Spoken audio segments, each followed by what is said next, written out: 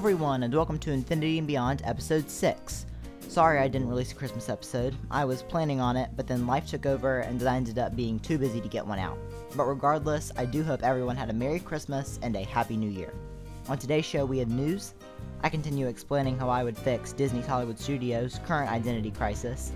Later, I give my initial thoughts of Knives Out Glass Onion straight out of the theater when I saw it in November, in honor of the film's release on Netflix. And we continue our series explaining gods in Disney lore. So come with us as we go where very few have gone before, to infinity and beyond.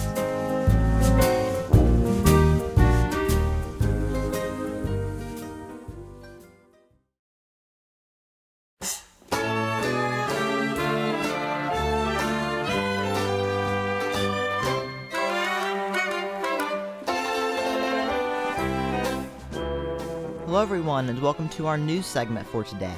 In news from Walt Disney World, the Walt Disney World Railroad has officially been reopened at Magic Kingdom Park since the initial resort-wide pandemic closure. This is a true classic and an essential to any castle park. I am so happy to see it return. Alongside the railroad's reopening, there's also a new piece of narration for the portion passing through Tron Light Cycle Run. I'll link to this in the show notes. The time has finally come. After all of this dreaded anticipation, the 23rd of this month, Splash Mountain will close permanently in Florida to make way for Tiana's Bayou Adventure in 2024. So if you're headed to the parks before then, or if you'll be in the area, maybe consider stopping by and taking your final rides. This is very sad. Splash Mountain has been a classic at both Walt Disney World and Disneyland for almost 30 years now. It has, I do believe, spent its time though, and it is time for something new, and there is nothing better to replace it in that space than Princess and the Frog. Like, there literally is nothing else I would have been happy with them putting in place of Splash Mountain if it wasn't Princess and the Frog. So I'm very glad it is. But regardless, as I said, it is sad. Over at Moana Journey of Water in Epcot, construction continues fairly smoothly, with the 16-foot tall Te Fiti statue was unveiled at D23 installed at the attraction. It's actually really, really pretty. I'm not going to link to it in the show notes because I'm not really sure if that would work with photo links. I've never tried that before, but make sure to go look it up yourselves. It's really, really neat. Over in Disney Springs, Sosa Family Cigar, a long-standing tenant of the shopping center, has shut its doors permanently. No word yet on what's going to replace the shop, but we can assume it will be something profitable and interesting due to the space's prime location in the area.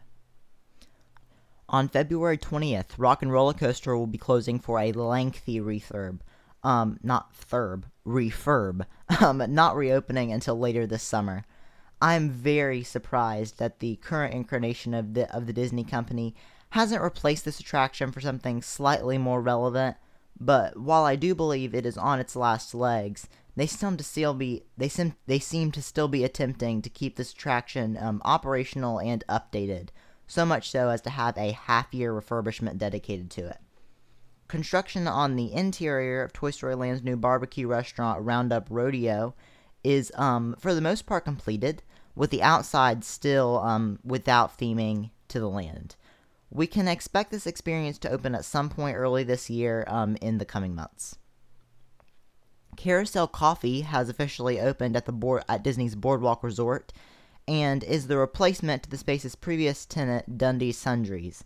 While it is only a small stop and coffee shop, it seems far too modern and sleek of an aesthetic to fit within the theming of the boardwalk, which is my family's home resort, and I wouldn't be surprised if it is short-lived. In other resort news, Chef Mickey's at the Contemporary will return to buffet dining in March of this year after suspending that feature of the restaurant since the resort closure from the COVID-19 pandemic. Along with this, character dining will also be returning at Cinderella's Royal Table. We can expect this around the same time as the Chef Mickey's change. In news from Disney's Animal Kingdom, reportedly with the successful release of Avatar: Way of Water, the long-awaited sequel to the highest-grossing film of all time, including its re-release into theaters, Avatar, James Cameron, those films' visionary, has began talks with Bob Iger, the newly reappointed CEO of the Disney company, about possible new Way of Water additions to the attraction film for Flight of Passage. He apparently likes the idea, but nothing has been decided at this point. That is all we know for the moment being. Also, in more recent news from Animal Kingdom, Benny, a rare endangered okapi calf, has made his way out for the first time onto the savannah this week at Animal Kingdom Lodge. In news from Disneyland Resort, World of Color 1 is set to debut January 7th at Disney California Adventure Park. This new version of the fan-favorite nighttime spectacular will include scenes dedicated to new IPs such as Moana, Encanto, Soul, and Star Wars.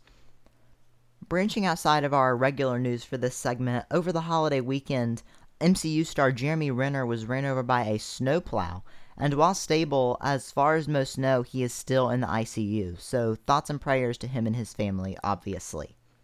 On a much happier note, though, over at Universal Studios Hollywood, Super Nintendo World is set to open in February of this year, and while I will not get to experience this until it opens in Florida, I cannot wait to see it when I can.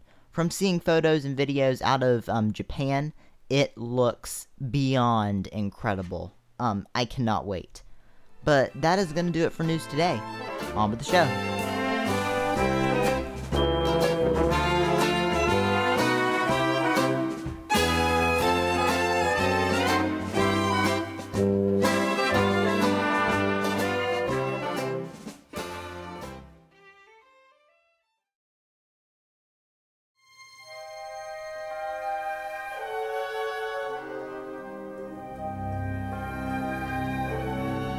So when we left off last week, I was talking about my retheme of Echo Lake.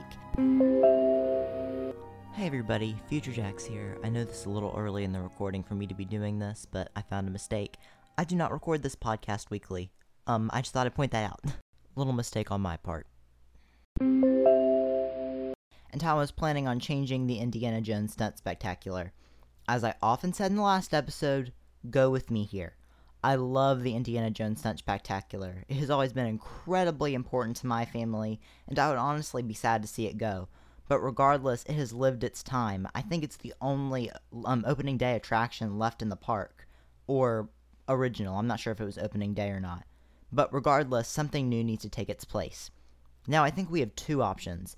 We either put in its stead a brand new dark ride befitting of our new animation theme, which I think could possibly be considered redundant due to Runaway Railway being right around the corner.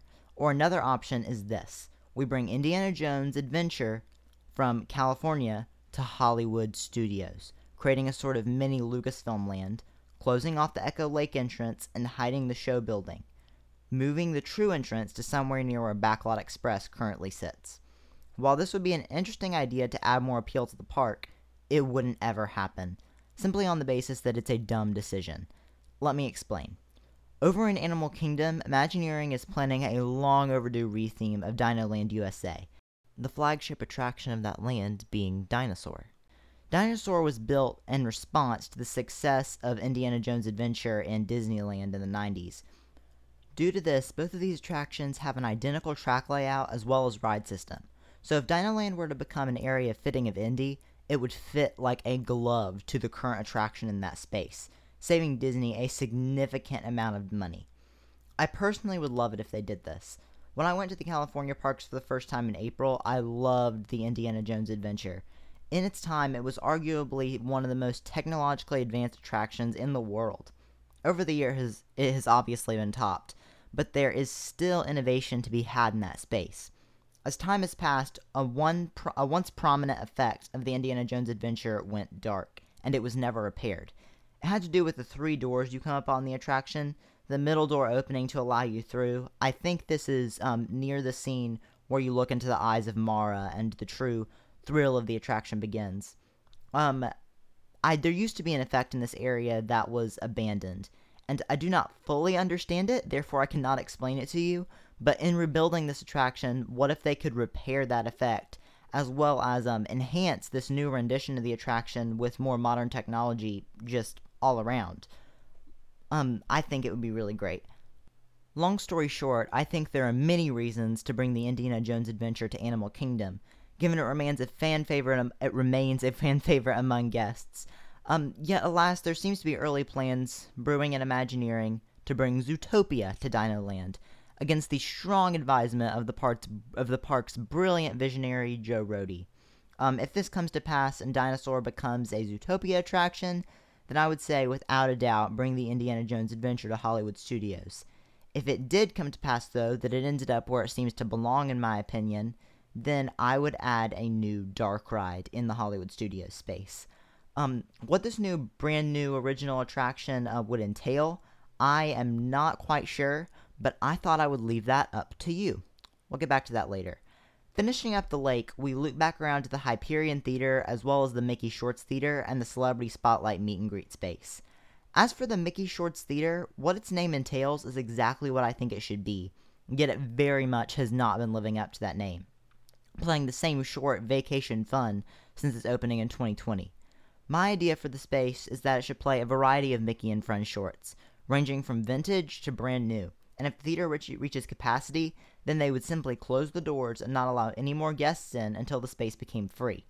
This would be a much appreciated break from the spring and summer and fall and sometimes winter heat in Florida, as well as a place for parents to take their exhausted little ones as well as themselves to relax for a period. But that's important when I say for a period.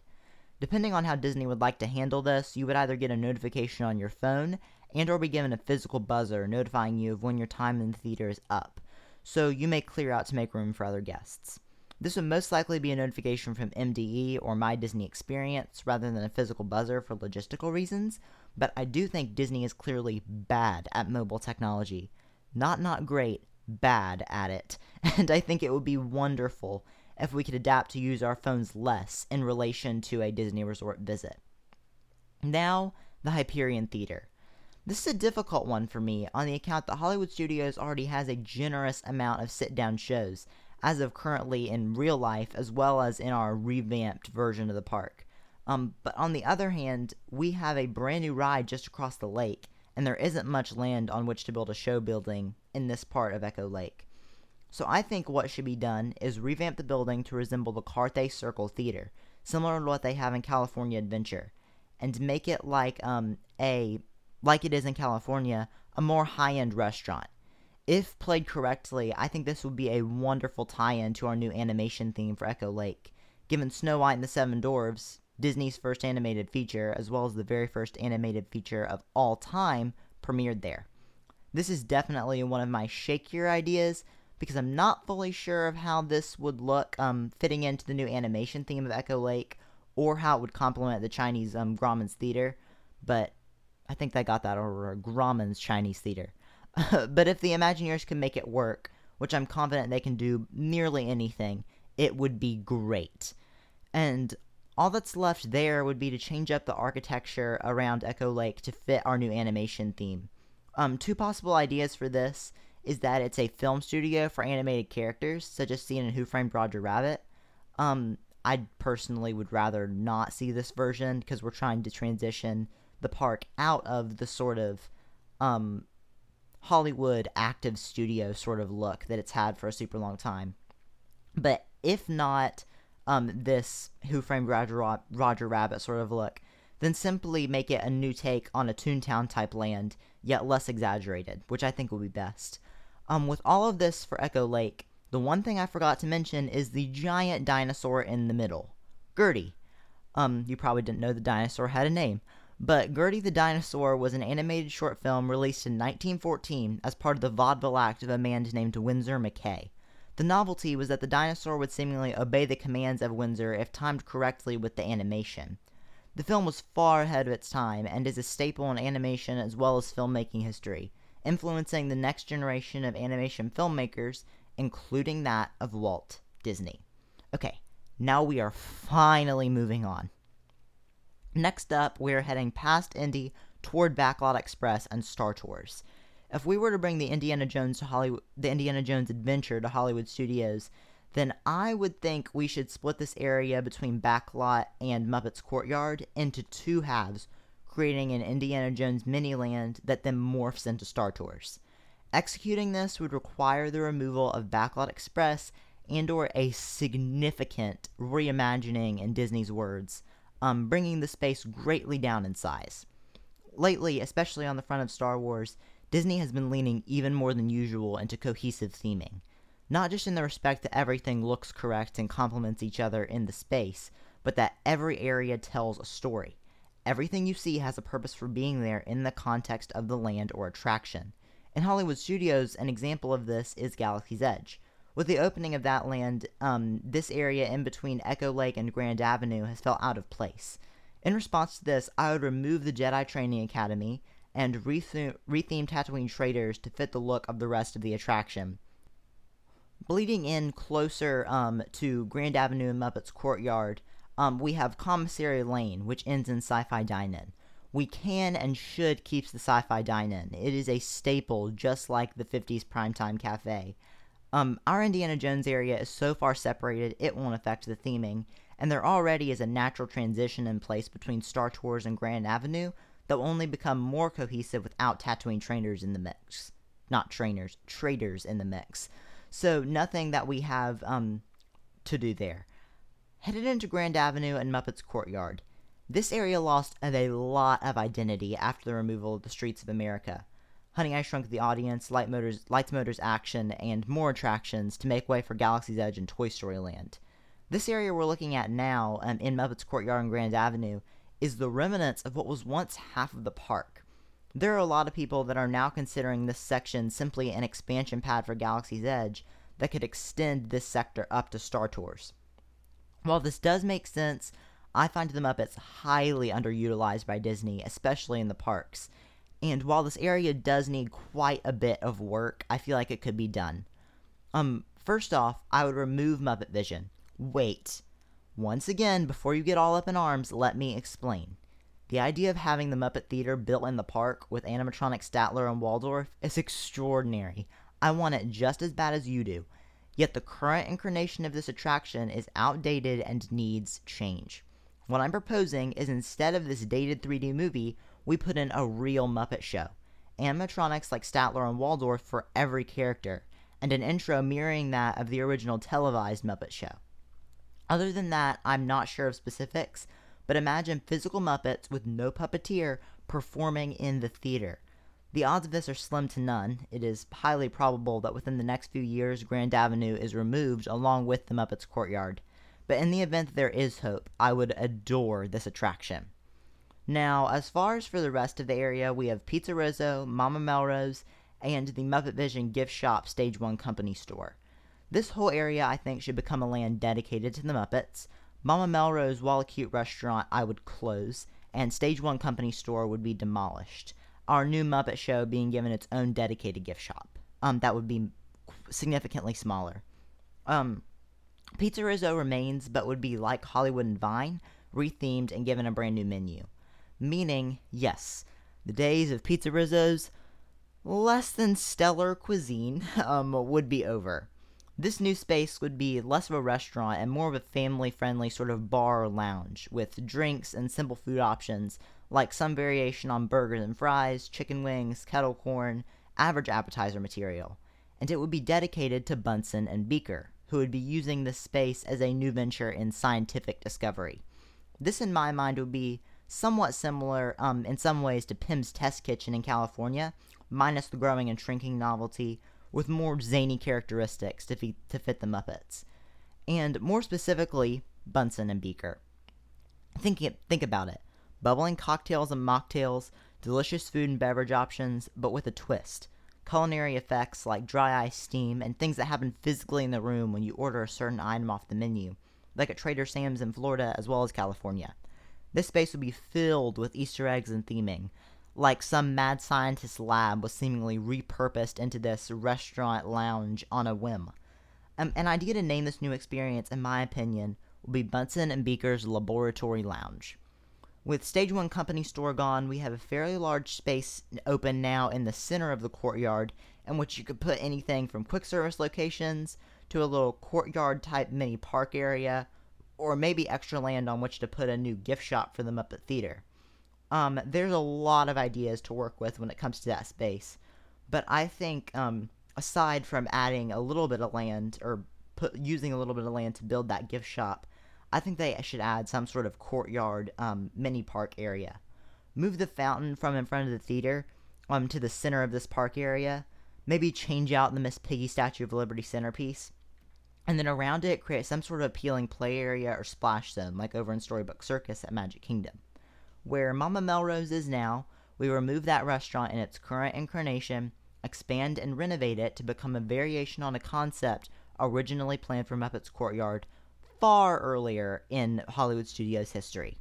This restaurant was to be called Swedish Chef's Cooking School, featuring the Swedish chef teaching you to cook as you ate while everything, unsurprisingly, goes terribly wrong. This new version of the idea would remove the cooking school concept, but instead introduced a new concept.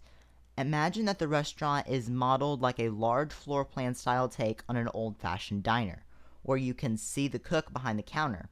Our cook just so happens to be the Swedish chef.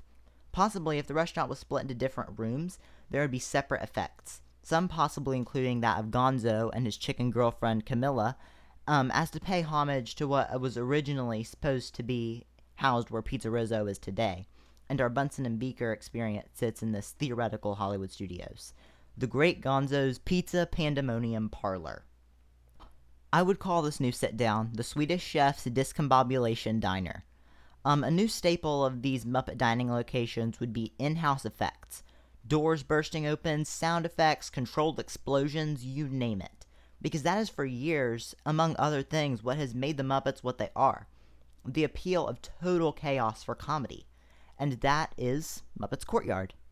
Grand Avenue can stay the same. Once again, I like the 40s, 50s city sort of aesthetic, and there isn't any visible soundstage architecture in the area.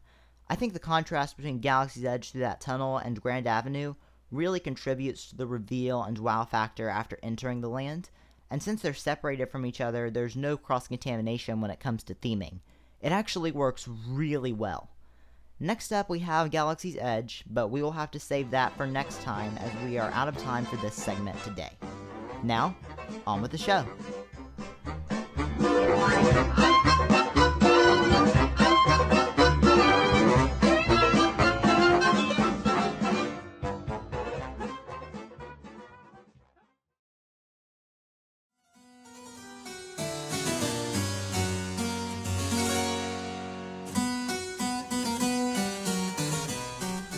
Okay, so this is a recording I made shortly after Thanksgiving in November, the day I saw Glass Onion during its run in theaters. Now that it is officially out on Netflix, where I already watched it again, if you can't tell, I love these movies, I will be giving my initial thoughts on the film. We'll have a more at-length discussion on another episode, but there are some things I would like to discuss first in this segment before we cover Glass Onion in more detail, such as Stranger Things. So for now, this is all you're gonna get. Just wanted to get that out of the way, but one last thing before we start. Major spoiler warning again. I will put a spoiler skip timestamp in the show notes like I did in the last episode, so pause here and go look at that. Skip to the theory if you haven't seen the movie yet. Also, once again, as I say when it comes to spoilers, not my fault if you ruin it for yourself. Now, hope you enjoy. Okay, so I just got back from seeing Knives Out Glass Onion, and this is my initial thoughts of the film, I guess. I really enjoyed it. I thought it was not as good as the first film. It had a different sort of feel to it in terms of style and things like that. But regardless of it being different than Knives Out, because I really don't think you could replicate what that original film had, or at least not very easily. It was still a very, very good film. I very much enjoyed it, and it had Blanc as a character maintained his sort of charm, and I don't know, I really did like it. As a huge fan of the first movie, I thought this very much was a respectable sequel, and I liked it enough that if Rian Johnson keeps making them, I would love to see more.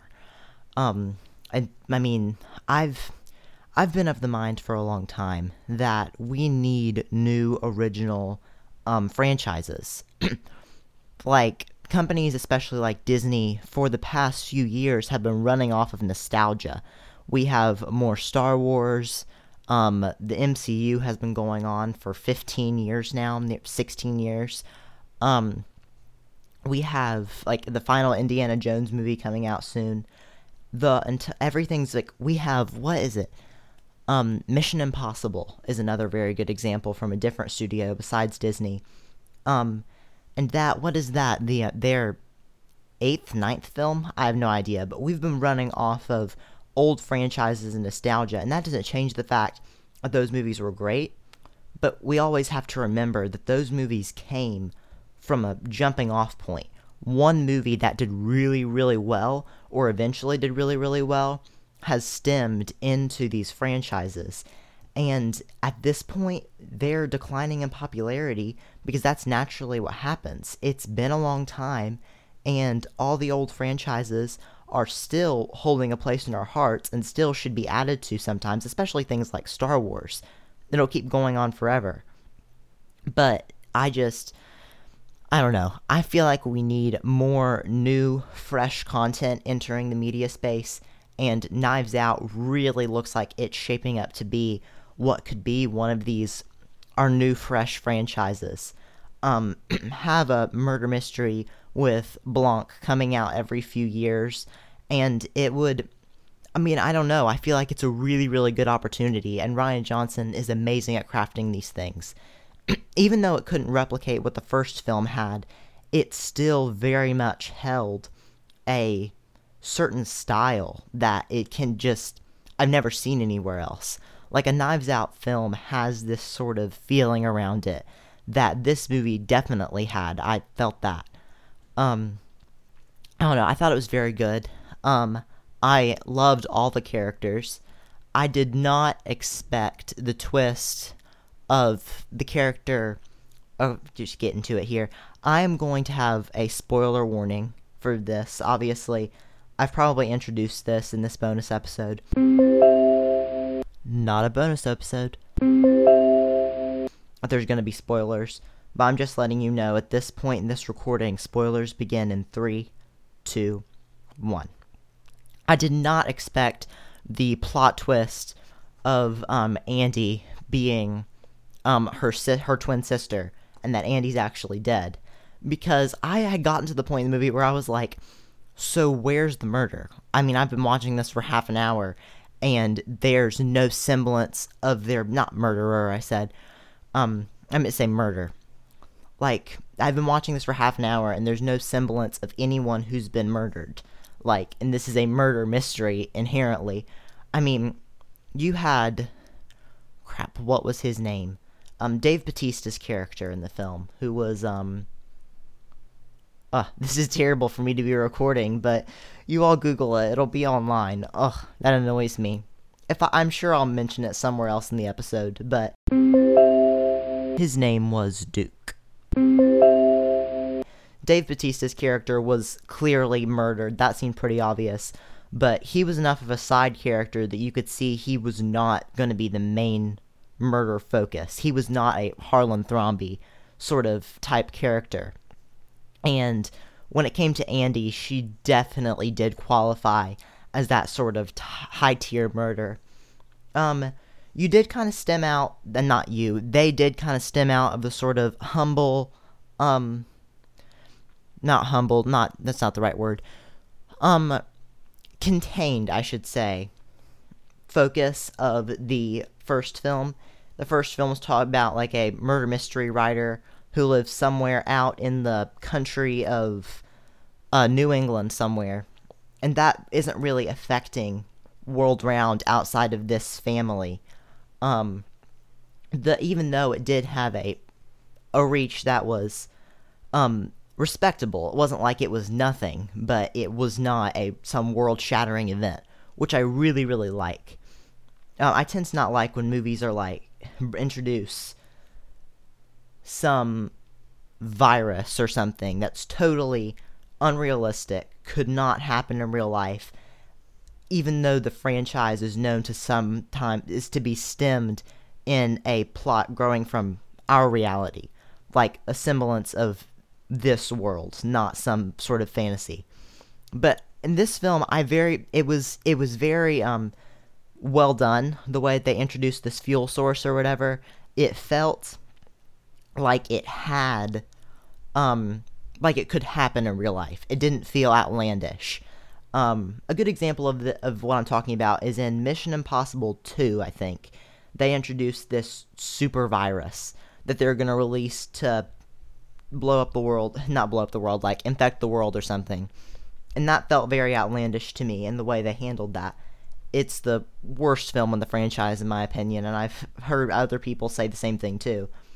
But I was worried that when it came to this movie, they were going to go create some outlandish murder of like some like huge political figure, or make it about a virus or space travel, or something that was very far outside of what we've been told previously is the sector Knives Out tends to play in.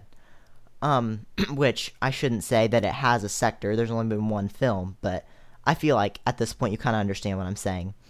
I'm glad that they did keep it contained, yet it still did have branching consequences if things did get out of hand, which they didn't end up getting out of hand. It had a very satisfying ending in that Blanc really did seem at a loss, and yet he still came through like he always does, and the murder had been solved, but the whole mystery came to a conclusion, still by his understanding of what happened. I thought it was funny when he solved it. Why are all their names escaping me? I can remember the actors' names. I can't remember the characters' names. Miles Braun. That was his name. But Edward Norton's character, Miles Braun, when he had that whole murder mystery set up, he hired a famous author to write it. Blanc solved it within the first 5 minutes before it even began. That was hilarious. All the characters, the way that they hung on to him, that they wouldn't let go, because he gave them the money and the power, and they just couldn't get away from him. I really loved how that was executed. It felt real. It felt like, it didn't feel like it felt like they didn't like it. They weren't all portrayed as just straight up terrible people, but they also weren't portrayed as innocent, I should say. They didn't seem like they definitely were at fault, but you could see that they were not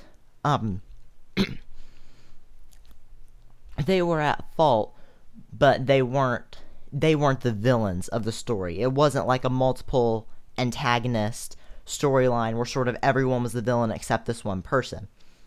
Which I liked the fact that Andy's sister clearly didn't like them, but she was still she was working to defeat Miles, not the rest of the group. The rest of the group were freed from him finally and didn't have to keep hanging on to his every word and his will, even no matter how much it was eating them up inside. That is the common thread here. Every single one of you is holding on for dear life to Miles Braun's golden titties. But I think that's about all the time we have for First Thoughts, or future me when he's editing our bonus episode is going to be very upset. But that's what I thought of it. I thought it was very good. I would love if they would turn it into a franchise. And I don't know. It wasn't as good as the first one, but it definitely was great. And I cannot wait to watch it again when it comes out on Netflix. And those are my initial thoughts. On with the show.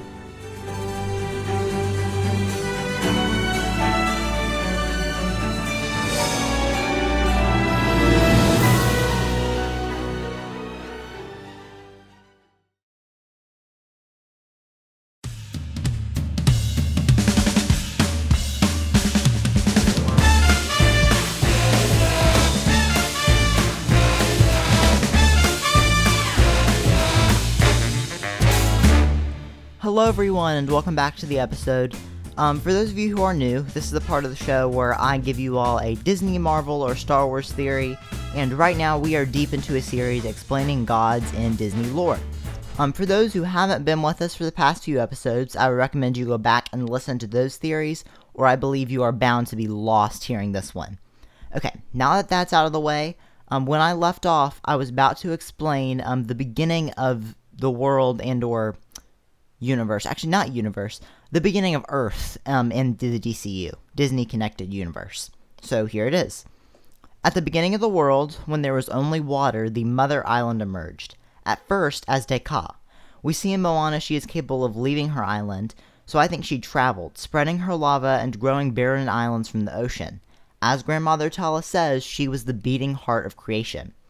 After the beginning of the world came the Titans. While they reigned, there could be no balance, because as the product of this early world, they suppressed life. Then Zeus came and defeated the Titans. This marked the end of the early world, as water rose up to claim balance. From this balance, life could thrive, and the ocean became the most powerful force on the planet. With the dawn of life, the heart of Te Fiti came as well. Then, as Grandmother Tala's story tells, Te Fiti spread life to the world, because she literally is the physical manifestation of life, and in some circumstances, death. I would think she plays the role of Mother Nature in the DCU. This is also kind of hinted at in the idea that she is referred to as the Mother Island, and she spread life to the world. This is what she was doing in that forest in the Firebird Suite, after the early world, but before Maui stole the heart. She was playing the role of Mother Nature and transferring the seasons from winter to spring across the world. Okay, phew. We are finally done with that. Now that we are done explaining Te Fiti, the ocean, and the role that gods have on basic aspects of the DCU, it is finally time to talk about some more rogue gods. And the first one I would like to cover is... The ever-impressive. The one contained... Often imitated. But never duplicated. Genie of the Lamp! Yes, I think the genie is a god, and here is why. The term genie was adapted from the Islamic jinn, who are said to be powerful beings usually portrayed as some sort of spirit. Meaning in their original context, genies are not gods. But I think in the DCU, ours is, and here is why. In the entirety of Aladdin and its direct-to-video sequels, if we count them as canon, we never see mention of another genie, except for when Jafar wishes to become one. Within Jafar's search for the lamp in the film, we see there only seems to be one genie, which is why he puts so much weight on finding it. This in itself diverges from the original folklore of the jinn, being that in Islamic folklore there are many of them. Along with this, when the genie is released from the lamp in Aladdin, he says these words. 10,000 years will give you such a crick in the neck! Meaning the last master he had would have been 10,000 years ago. This master must have been the one who placed him in the Cave of Wonders, being that the only one who could enter the cave was... One whose worth lies far within, the diamond in the rough. And from modern day, it is historically proven that the first signs of evolved human life were a matter of thousands of years from modern day, let alone the ancient Middle East where Aladdin takes place. The prophecy didn't come to pass until Aladdin. Why would they do this, though? What was their reasoning for locking away the genie? Well, in a previous theory, I equated the genie to the ocean, in the fact that the ocean must follow the rule of the one with the trident, same as the genie with the lamp. But what if I went a step even further to say that what if these items are linked by simply more than coincidence? Go with me here. The trident was originally wielded by Poseidon, an Olympian god. So if he could control the ocean, one of the most powerful aspects of reality in the DCU, what if the lamp was in a way of very similar usage? I explained in a previous theory the list of things that can strip a god of its immortality. This list included a rule that stated that gods could be taken out of the Olympian pantheon if they were proven unworthy. This could be one option to explain the genie's imprisonment, but the gods bound him due to the fact that he was proven unworthy. This clearly didn't take away his immortality, but it did leave him imprisoned. It is a stretch, I know, but think about it. There is another god that was removed from the Olympian pantheon, unwelcome on Olympus, yet also retained his immortality. Hades. As I previously said, I thought Hades wasn't even truly a god, but simply a powerful individual that lost his godship. The evidence to support this being he does not take residence on Olympus, but ironically, nearly as far from it as possible. And he doesn't share the god glow exhibited on all of the gods in Hercules. The gods in Hercules held a shining glow of their respective color, a glow Hercules received as he completed his heroic task in the river Styx, and lost when he decided to live on Earth with Meg. Hades doesn't have this glow, nor does Genie, though each do hold respective colors just like the other gods, gray and blue. To think that the Genie was once part of the Olympian pantheon is a slight stretch of the imagination, but Disney's interpretation of Greek mythology is far from perfect, as well as their interpretation of Islamic folklore in Aladdin. In fact, you could say they simply drew inspiration from these original sources. But for the most part, Disney stories stand alone. So I would like to think this is possible within the walls of the DCU. Next time we will delve into the elemental spirits of Frozen, but for today I'm going to leave it as a shorter theory so I can use this time to discuss some new additions that have come and are coming to the show. First off, jumping right into it, we now have an Instagram. Handle Infinity and Beyond Pod, all one word. A link will be in the show notes. For those of you who want to and or can, I will be posting on there fairly regularly, so be watching and follow if you want. And that's just to start us up. Okay, one quick thing that I forgot to mention here. So remember back in our main segment when I mentioned that I was going to leave it up to you what to put in the place of the Indiana Jones Stunt Spectacular if the Indiana Jones adventure eventually ended up in Animal Kingdom? Well, that was related to our Instagram account. I will put a page up on there where you all can comment and give me your ideas on what you would replace it with if and when the attraction ends up in Animal Kingdom, where I personally think it belongs. And remember to keep it related to our animation theme that we have going on in Echo Lake right now. I'll make sure to include that in the instructions on the post, but I was just going to go ahead and say it here. Now, on to the rest of the episode. Next up is the really big news, a thing I've been thinking about since before the idea of this podcast even came to be. A YouTube channel. We do not have a channel yet, but we will really soon, and that is where the majority of the content in relation to the Disney cruise I am taking next month will be found, aside from a bonus episode here. Also new news. My life is not crazy exciting all the time, so the YouTube channel will not be consistently active like I'm trying to be with the podcast, but I hope to have some sort of video out periodically, and I'm playing around with the idea of maybe posting some recorded podcast interviews, or having a video format upload of the show for those who can't, for whatever reason, listen to it wherever you are right now. For the most part, though, as those ideas are still kind of up in the air, uploads once it's first set up currently will usually be vlog related, due to the fact video editing is not my strong suit and vlogging takes less of that, among other reasons. As I said, no YouTube account up yet. Don't go looking, you won't find one.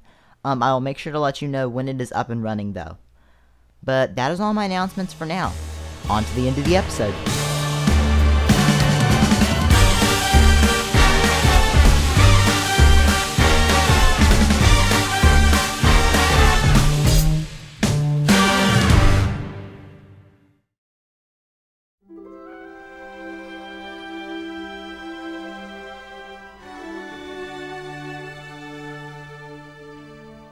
That's going to do it for this episode. As always, I really hope you enjoyed. Don't forget to rate and review, subscribe if you haven't already, and to now follow us on Instagram at Infinity and Beyond Pod, all one word, link in the show notes. Once again, sorry about no episode last month. I owe you a Christmas special next year. Regardless, though, I hope you had a Merry Christmas and a Happy New Year. Have a magical day and a great big beautiful tomorrow. To Infinity and Beyond.